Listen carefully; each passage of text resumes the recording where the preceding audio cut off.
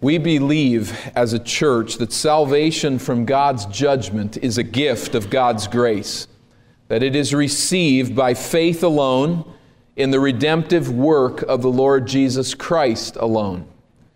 No sinner who fails to place conscious faith in Jesus Christ as his or her Savior will ever be saved from eternal judgment. We also believe that many self-professing Christians will one day be cast into hell. Now, these are obviously not very popular views in our culture, and they subject us to charges of arrogance, of hatred, of mental instability, and worse. But we believe the doctrine of the exclusivity of salvation in Jesus, as faithful Christians have through the centuries, because this is what God has unmistakably revealed to us in the sacred Scriptures. There is cultural belief and sentiment which comes head to head with what the Bible teaches, and something must give. We know what God has revealed. The only way to God is through saving faith in Jesus Christ. Now, many ridicule this belief with respect to, say, Hindus and Muslims and Buddhists and the like, but it seems as particularly sinister to claim that many Christians will not enter the kingdom of God. How can you say such a thing? Well, the issue is not what we might say, but what God has clearly said. Countless people who identify themselves as Christians claim that salvation is incrementally gained in this life by doing good works. And I don't know that any one of them would ever say that faith has nothing to do with it. But when it comes down to what they really believe, they are saying that life is lived and salvation is gained by doing good works and gaining the pleasure of God. But we know passages such as Ephesians chapter 2, where God has spoken and said, it is not by works so that no one can boast. It is by grace alone that we are saved. Clear, specific statements of Scripture that say something very different. And tracking with the Protestants of the 16th century and following, we deny that works-based salvation is true Christianity because God does. But then there are countless offspring of the Protestant Reformation today who believe salvation is by faith alone, in the death and resurrection of Christ alone, and who rest their faith in their assent to this orthodox Christian doctrine. We have periodically teen roundtables that we hold on Sunday nights where the teens are able to come and ask any questions that they would like. And I think over the years, one of the questions that I have most frequently answered is something like this: how can I witness to my friend who believes everything I say about the gospel but is not saved?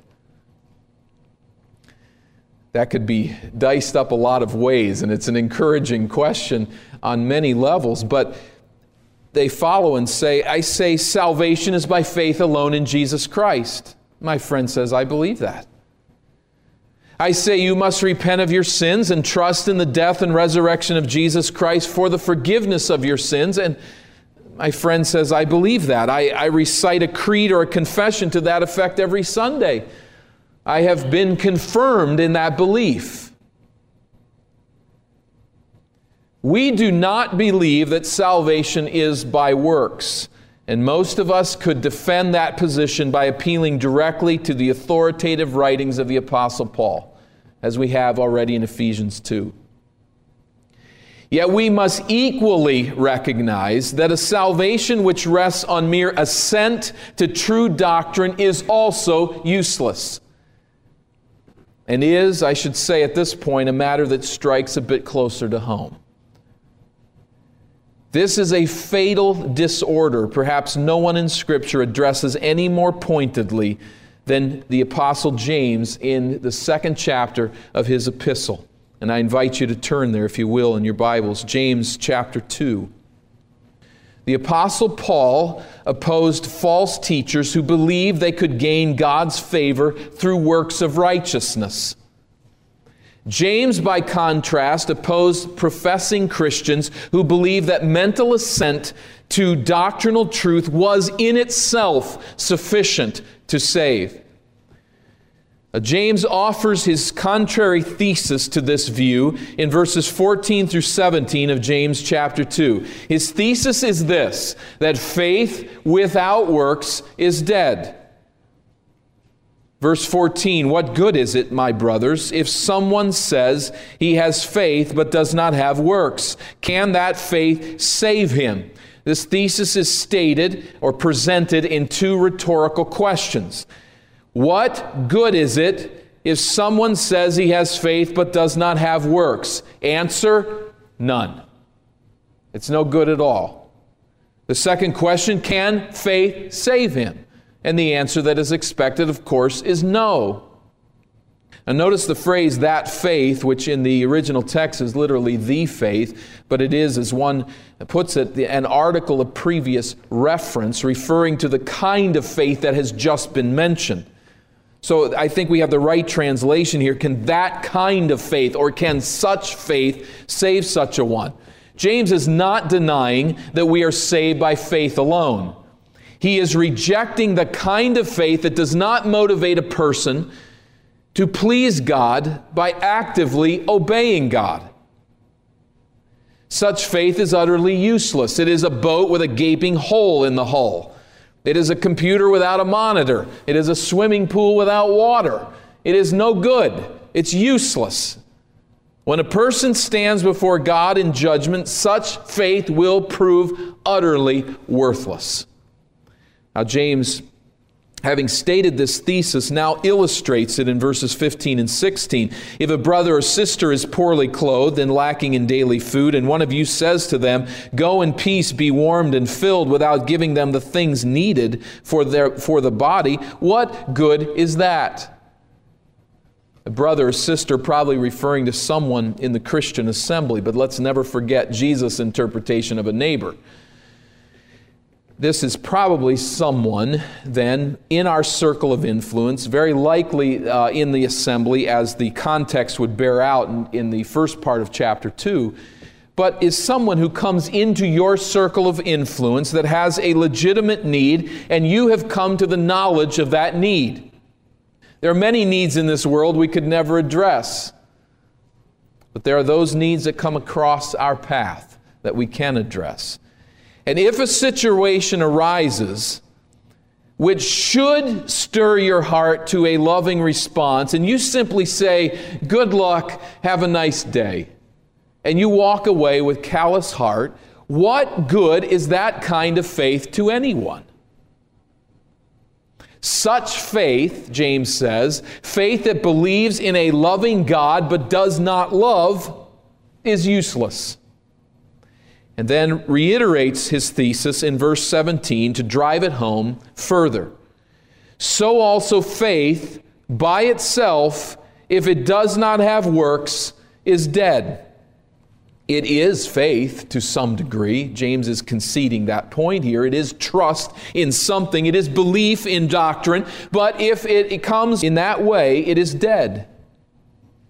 It is not only that such faith is outwardly inactive, it is inwardly lifeless and ultimately useless. We are saved by faith alone, but any faith in God that does not issue in loving obedience to God is not the kind of faith that will save. Now, what follows in verses 18 and following here in James 2 is James' defense of this thesis. So his thesis is that faith without works is a dead faith, is a useless faith. And now he defends that, I believe, along three lines here. The first line in verse 18 is that faith without works is no better than works without faith. Apparently, those to whom he is speaking understand that works salvation is a non-issue. This is not the way that we come to saving faith in Christ. But he turns this around and says that faith without works is no better than works without faith. Verse 18, someone will say, "You have faith and I have works. Show me your faith apart from your works, and I will show you my faith by my works." love to call James in and say, explain that one for us here. It's almost impossible to take this verse and know if this person's an opponent or a friend of James that's supporting his point. It's hard to know when the someone stops speaking and James starts speaking. There were no quotation marks in the original text. But without laboring through the options of how we should understand specifically what verse 18 is saying, generally speaking, it's pretty clear. And suffice it here to say that James is saying this, that faith without works is no better than works without faith. You cannot prove faith by simple works, and you cannot prove faith if there are no works. The Protestant mainline Christian, or the Baptist for that matter, who believes salvation is by faith in a doctrinal creed, is no better off than a Roman Catholic Christian who believes in salvation by works. So faith without works is no better than works without faith. Second argument, faith without works does not distinguish one from demons. Faith that doesn't have works doesn't render me any different than the situation with demons. Verse 19, you believe that God is one. You do well. Even the demons believe, and they shudder at this truth. Referring, of course, to Deuteronomy 6:4.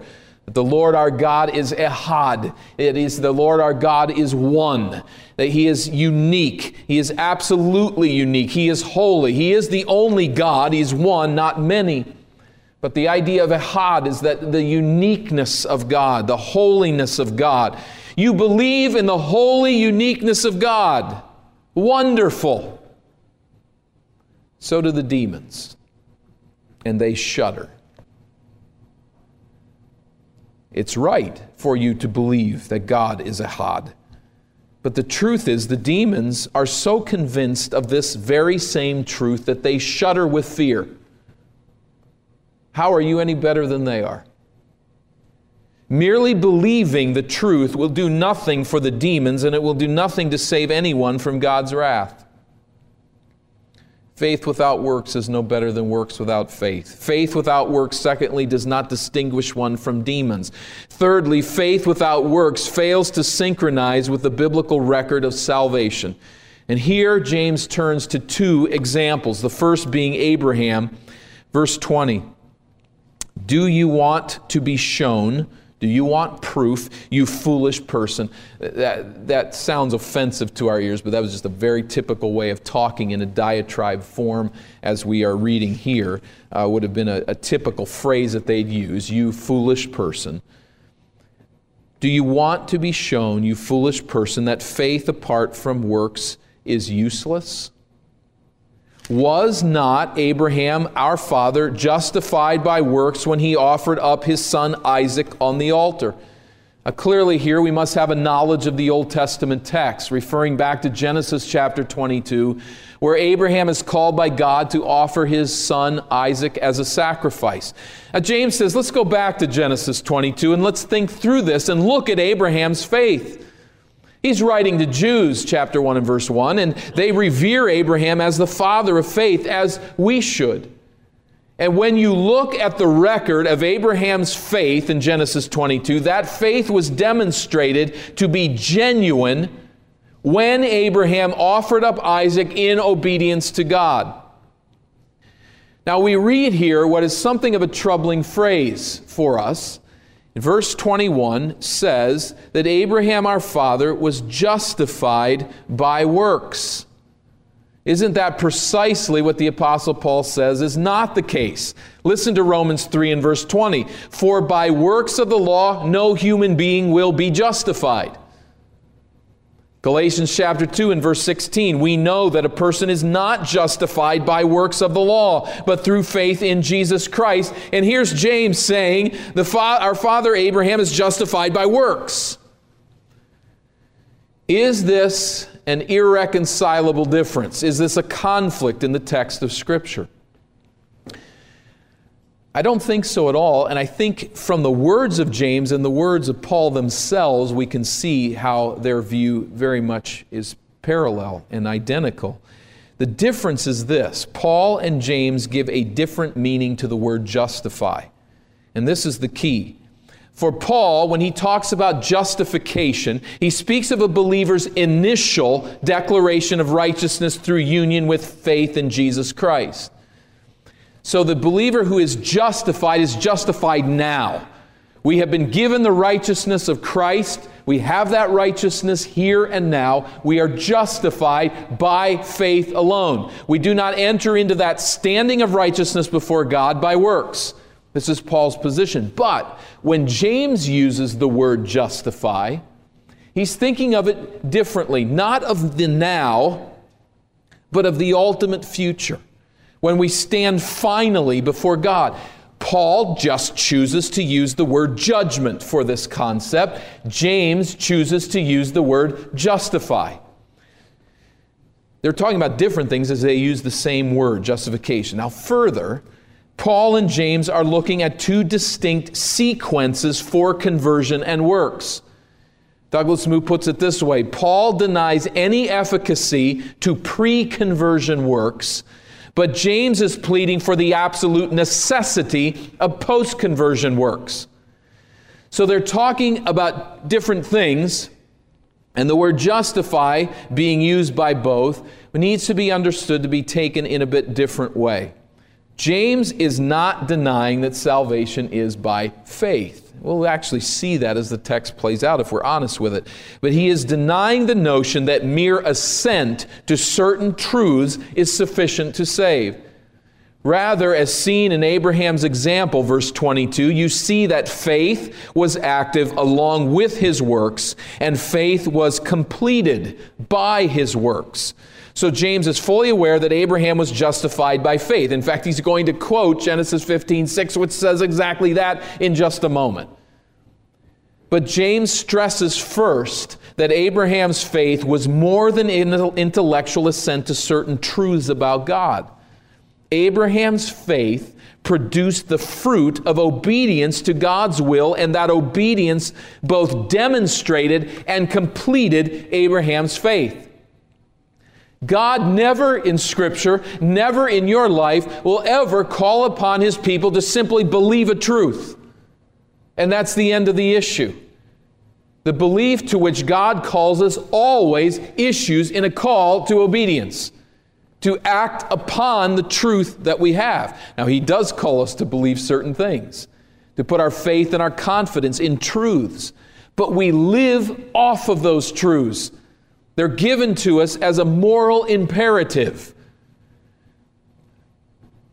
This is the case with Abraham. His faith was completed by his work. Verse 23, now he quotes Genesis 15. The scripture was fulfilled that says, Abraham believed God, and it was counted to him as righteousness, and he was called the friend of God. You see that a person is justified by works and not by faith alone. That's interesting here. Genesis 15 and verse 6, where God declares Abraham righteous because of his faith, happens 30 years before Genesis 22 when he offers Isaac. But yet the genuineness of Abraham's righteousness, indeed the maturation of Abraham's faith, is declared when he offers Isaac in obedience to God's call. He bends his will to God's and demonstrates that he does in fact believe in God. Now, this is the great patriarch of the faith, the grand old man to which we all look as the one who is the epitome of faith in God, the one who was willing to lay down his son in sacrifice because God told him to do so. I think then it's for a very specific reason that James now turns and takes somebody on the very other end of the scale, a pagan, Gentile prostitute.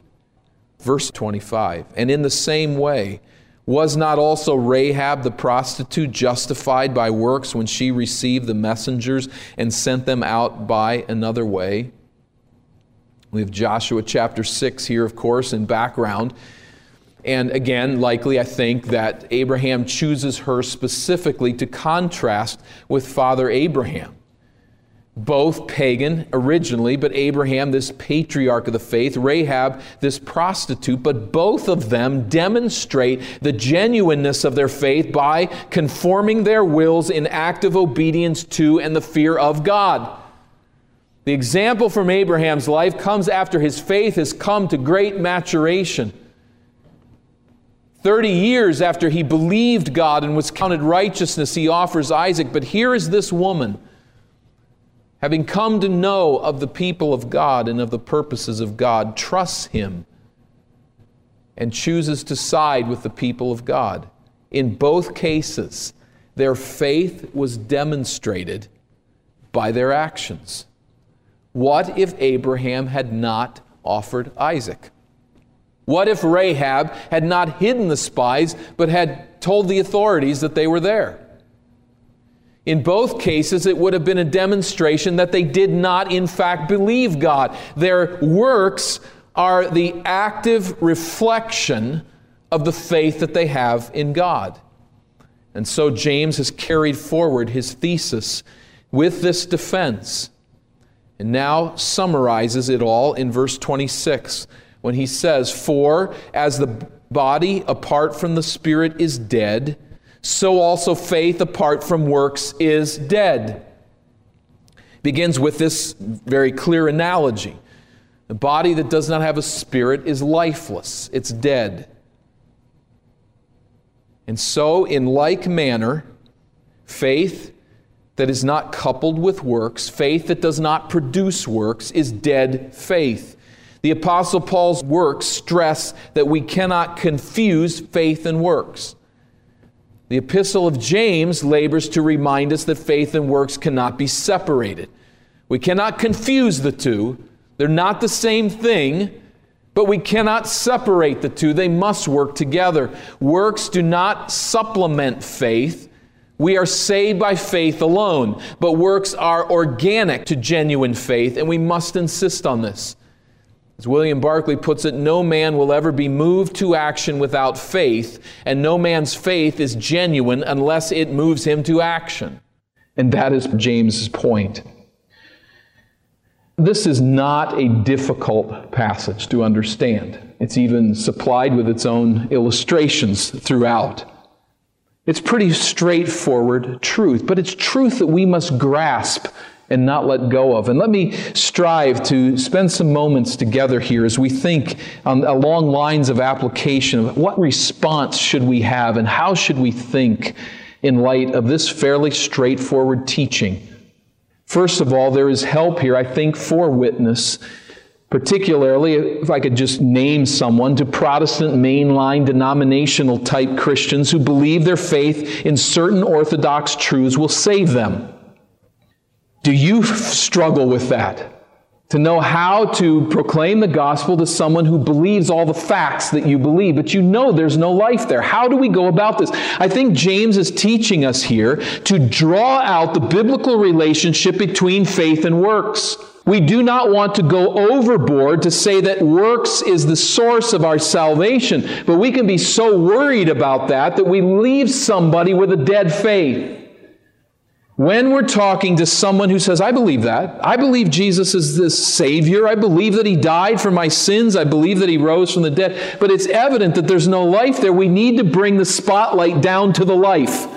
We need to start to talk about how faith is to issue forth in works that bring glory to God. We might ask not necessarily this particular question, but a series of questions and probings along this line. Can you explain to me how your faith in Christ is transforming the way that you live?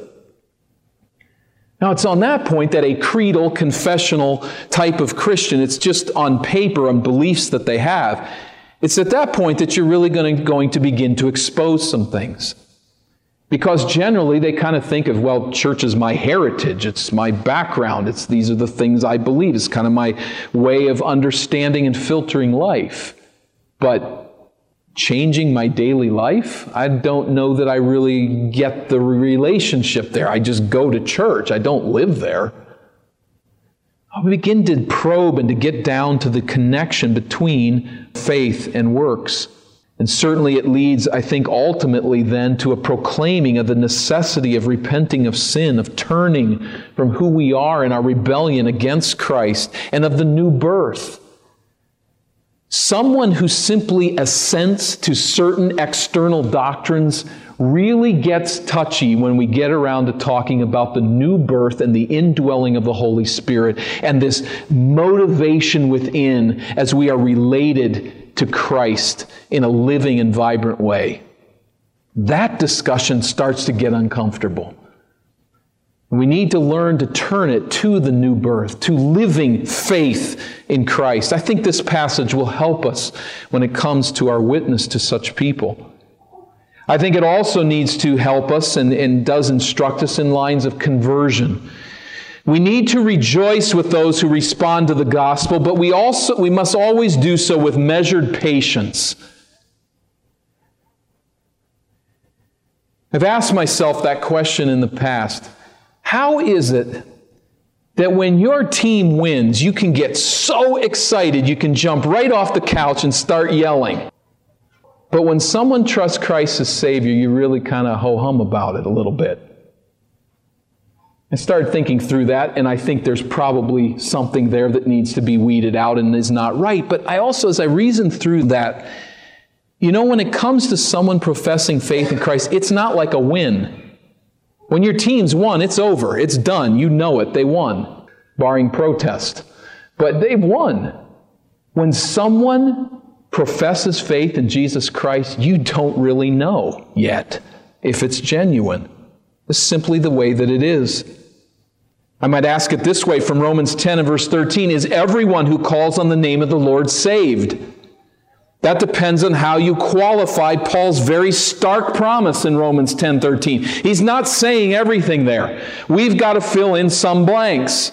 And the question that arises in Romans 10:13 is, what does calls mean? Anyone who calls on the name of the Lord will be saved. What does that mean?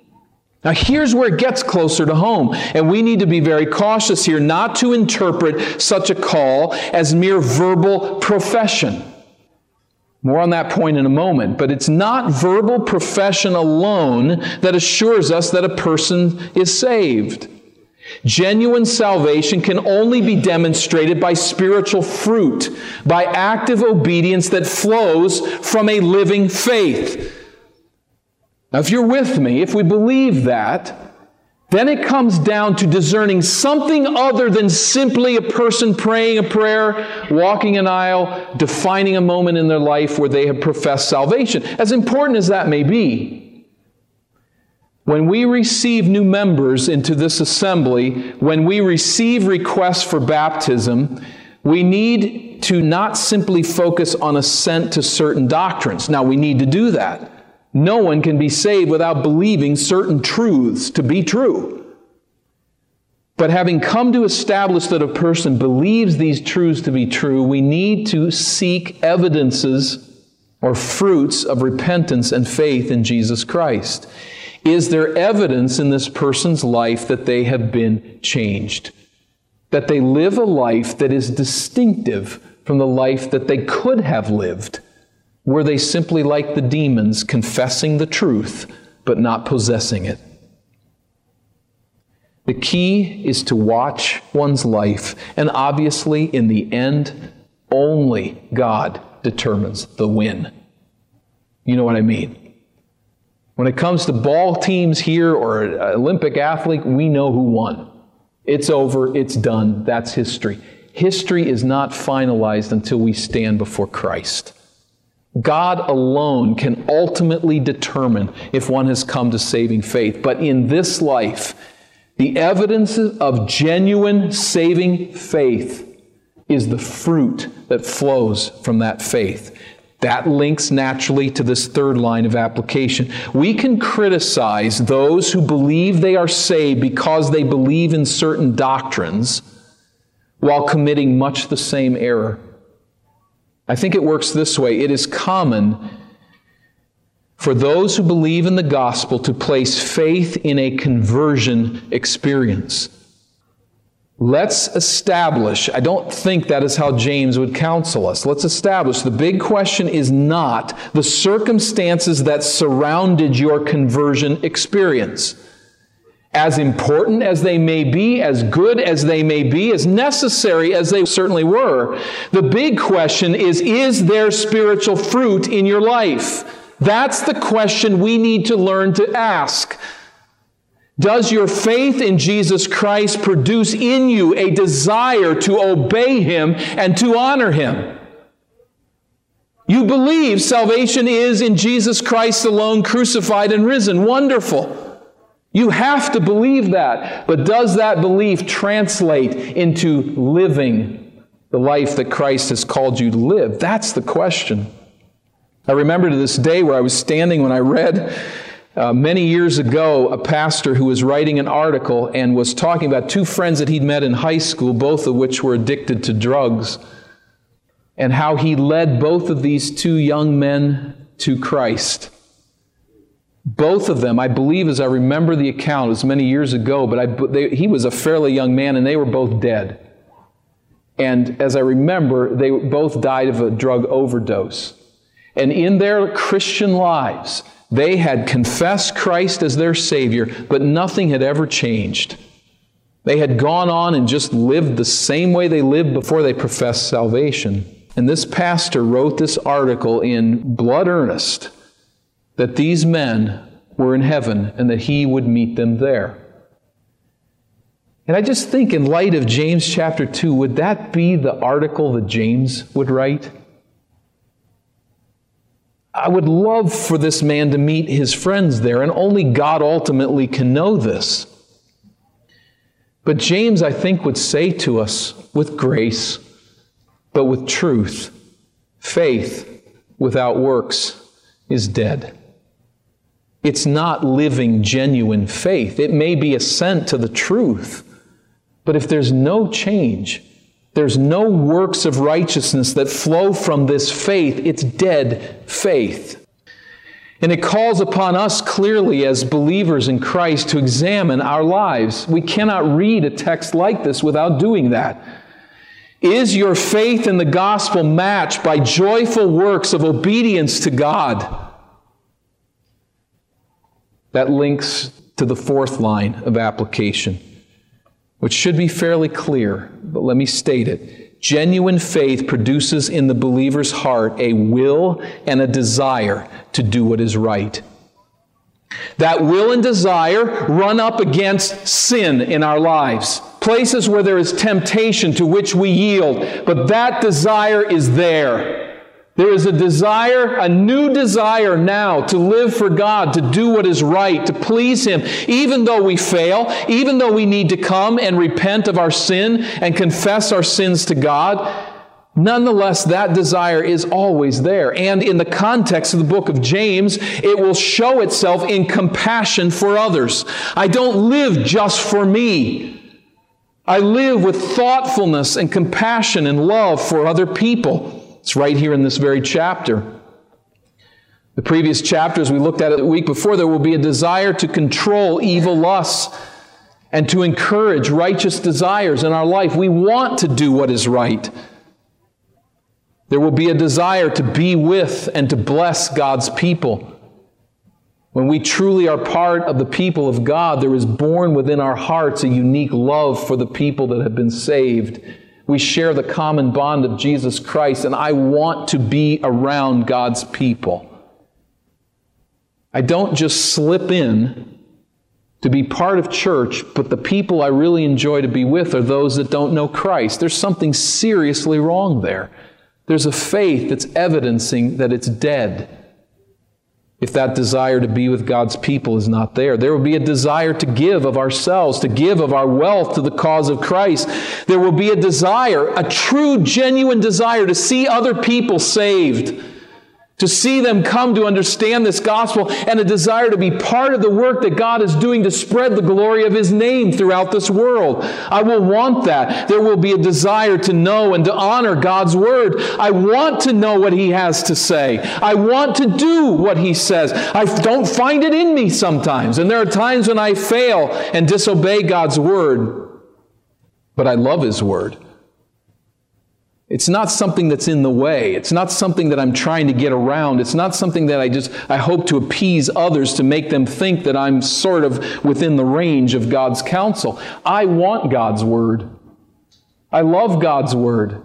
I find comfort in it. I find instruction in it. I find conviction in it. And when I'm convicted, my heart says, He is my Father. He knows what is good. And I want to obey Him as much as I struggle. Where there is a living and active faith, it issues in works of righteousness. Faith without works does not save, verse 14. It does not profit, verse 16. It is dead, verses 17 and 26. It is no better than Satan's, verse 19. And it does not justify, verses 21 and 25.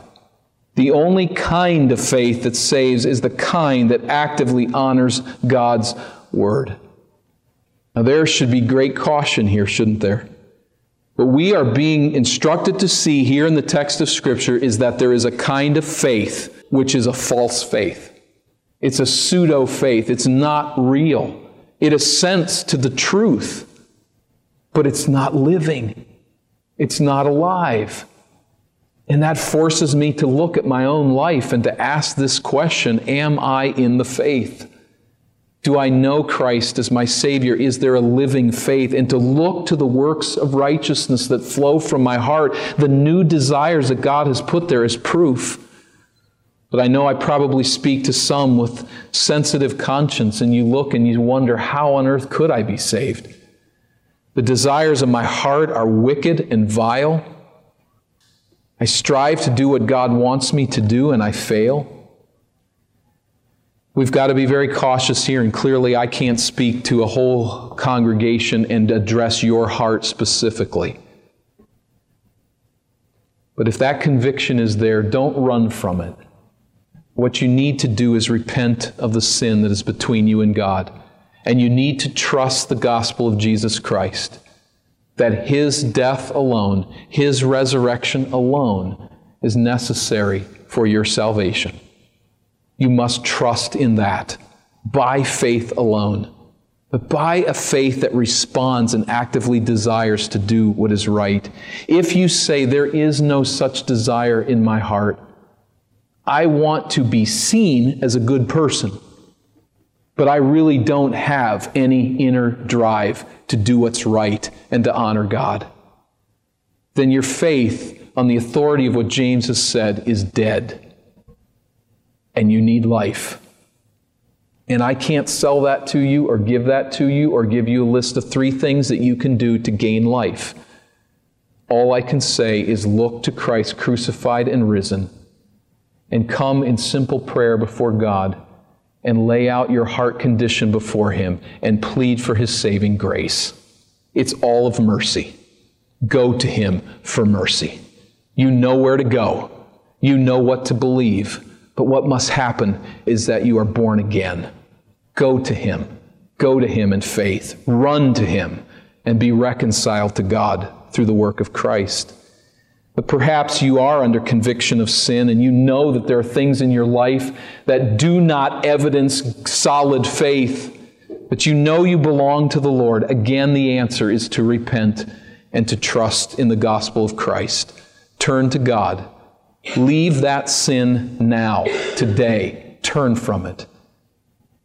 And walk in the joy of good works flowing from the deep well of living, vibrant faith. How good our God is to give us such faith. If you are not related to Him properly in that faith, come to Him today. Whether a believer who needs to repent or an unbeliever who needs to turn and come to Christ as Savior, He is our answer. He is the source of this faith. And may those works flow from us to demonstrate that that faith is being worked out in our assembly and in our individual lives by His mercy. Let's bow for prayer.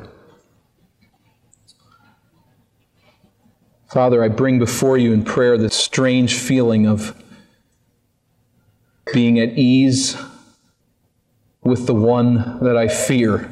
We stand before You And you're God of power and authority and judgment and wrath. And we know we have no business in your presence in our own standing. But we thank you for the mercy with which you have reached down to us and provided salvation in Christ. We know it's not of ourselves, it's the gift of God. It's not by works. We will never boast in our saving ourselves, but we will boast through all eternity in your grace. God, we thank you that you have purified for yourself a people who are zealous for good works. I thank you for the good works that have been demonstrated in this assembly this past week, and I pray, God, will continue to be demonstrated day in and day out, year in and year out as you give us life. God, I plead that you would produce that zeal in us to do what is right and good. And we know that sometimes it turns people away, that sometimes it exposes, and that's hard. But I pray that there would be a genuine desire to obey you in every area of our lives and to know the joy of walking in fellowship with you and to know the witness of a faith that produces holy desires and righteous deeds and love for God and others. And I pray for anyone who's separated from Christ. I pray that they'd run to you for mercy and be reconciled to God this day. This is our cry to you. In the name of our Savior, amen.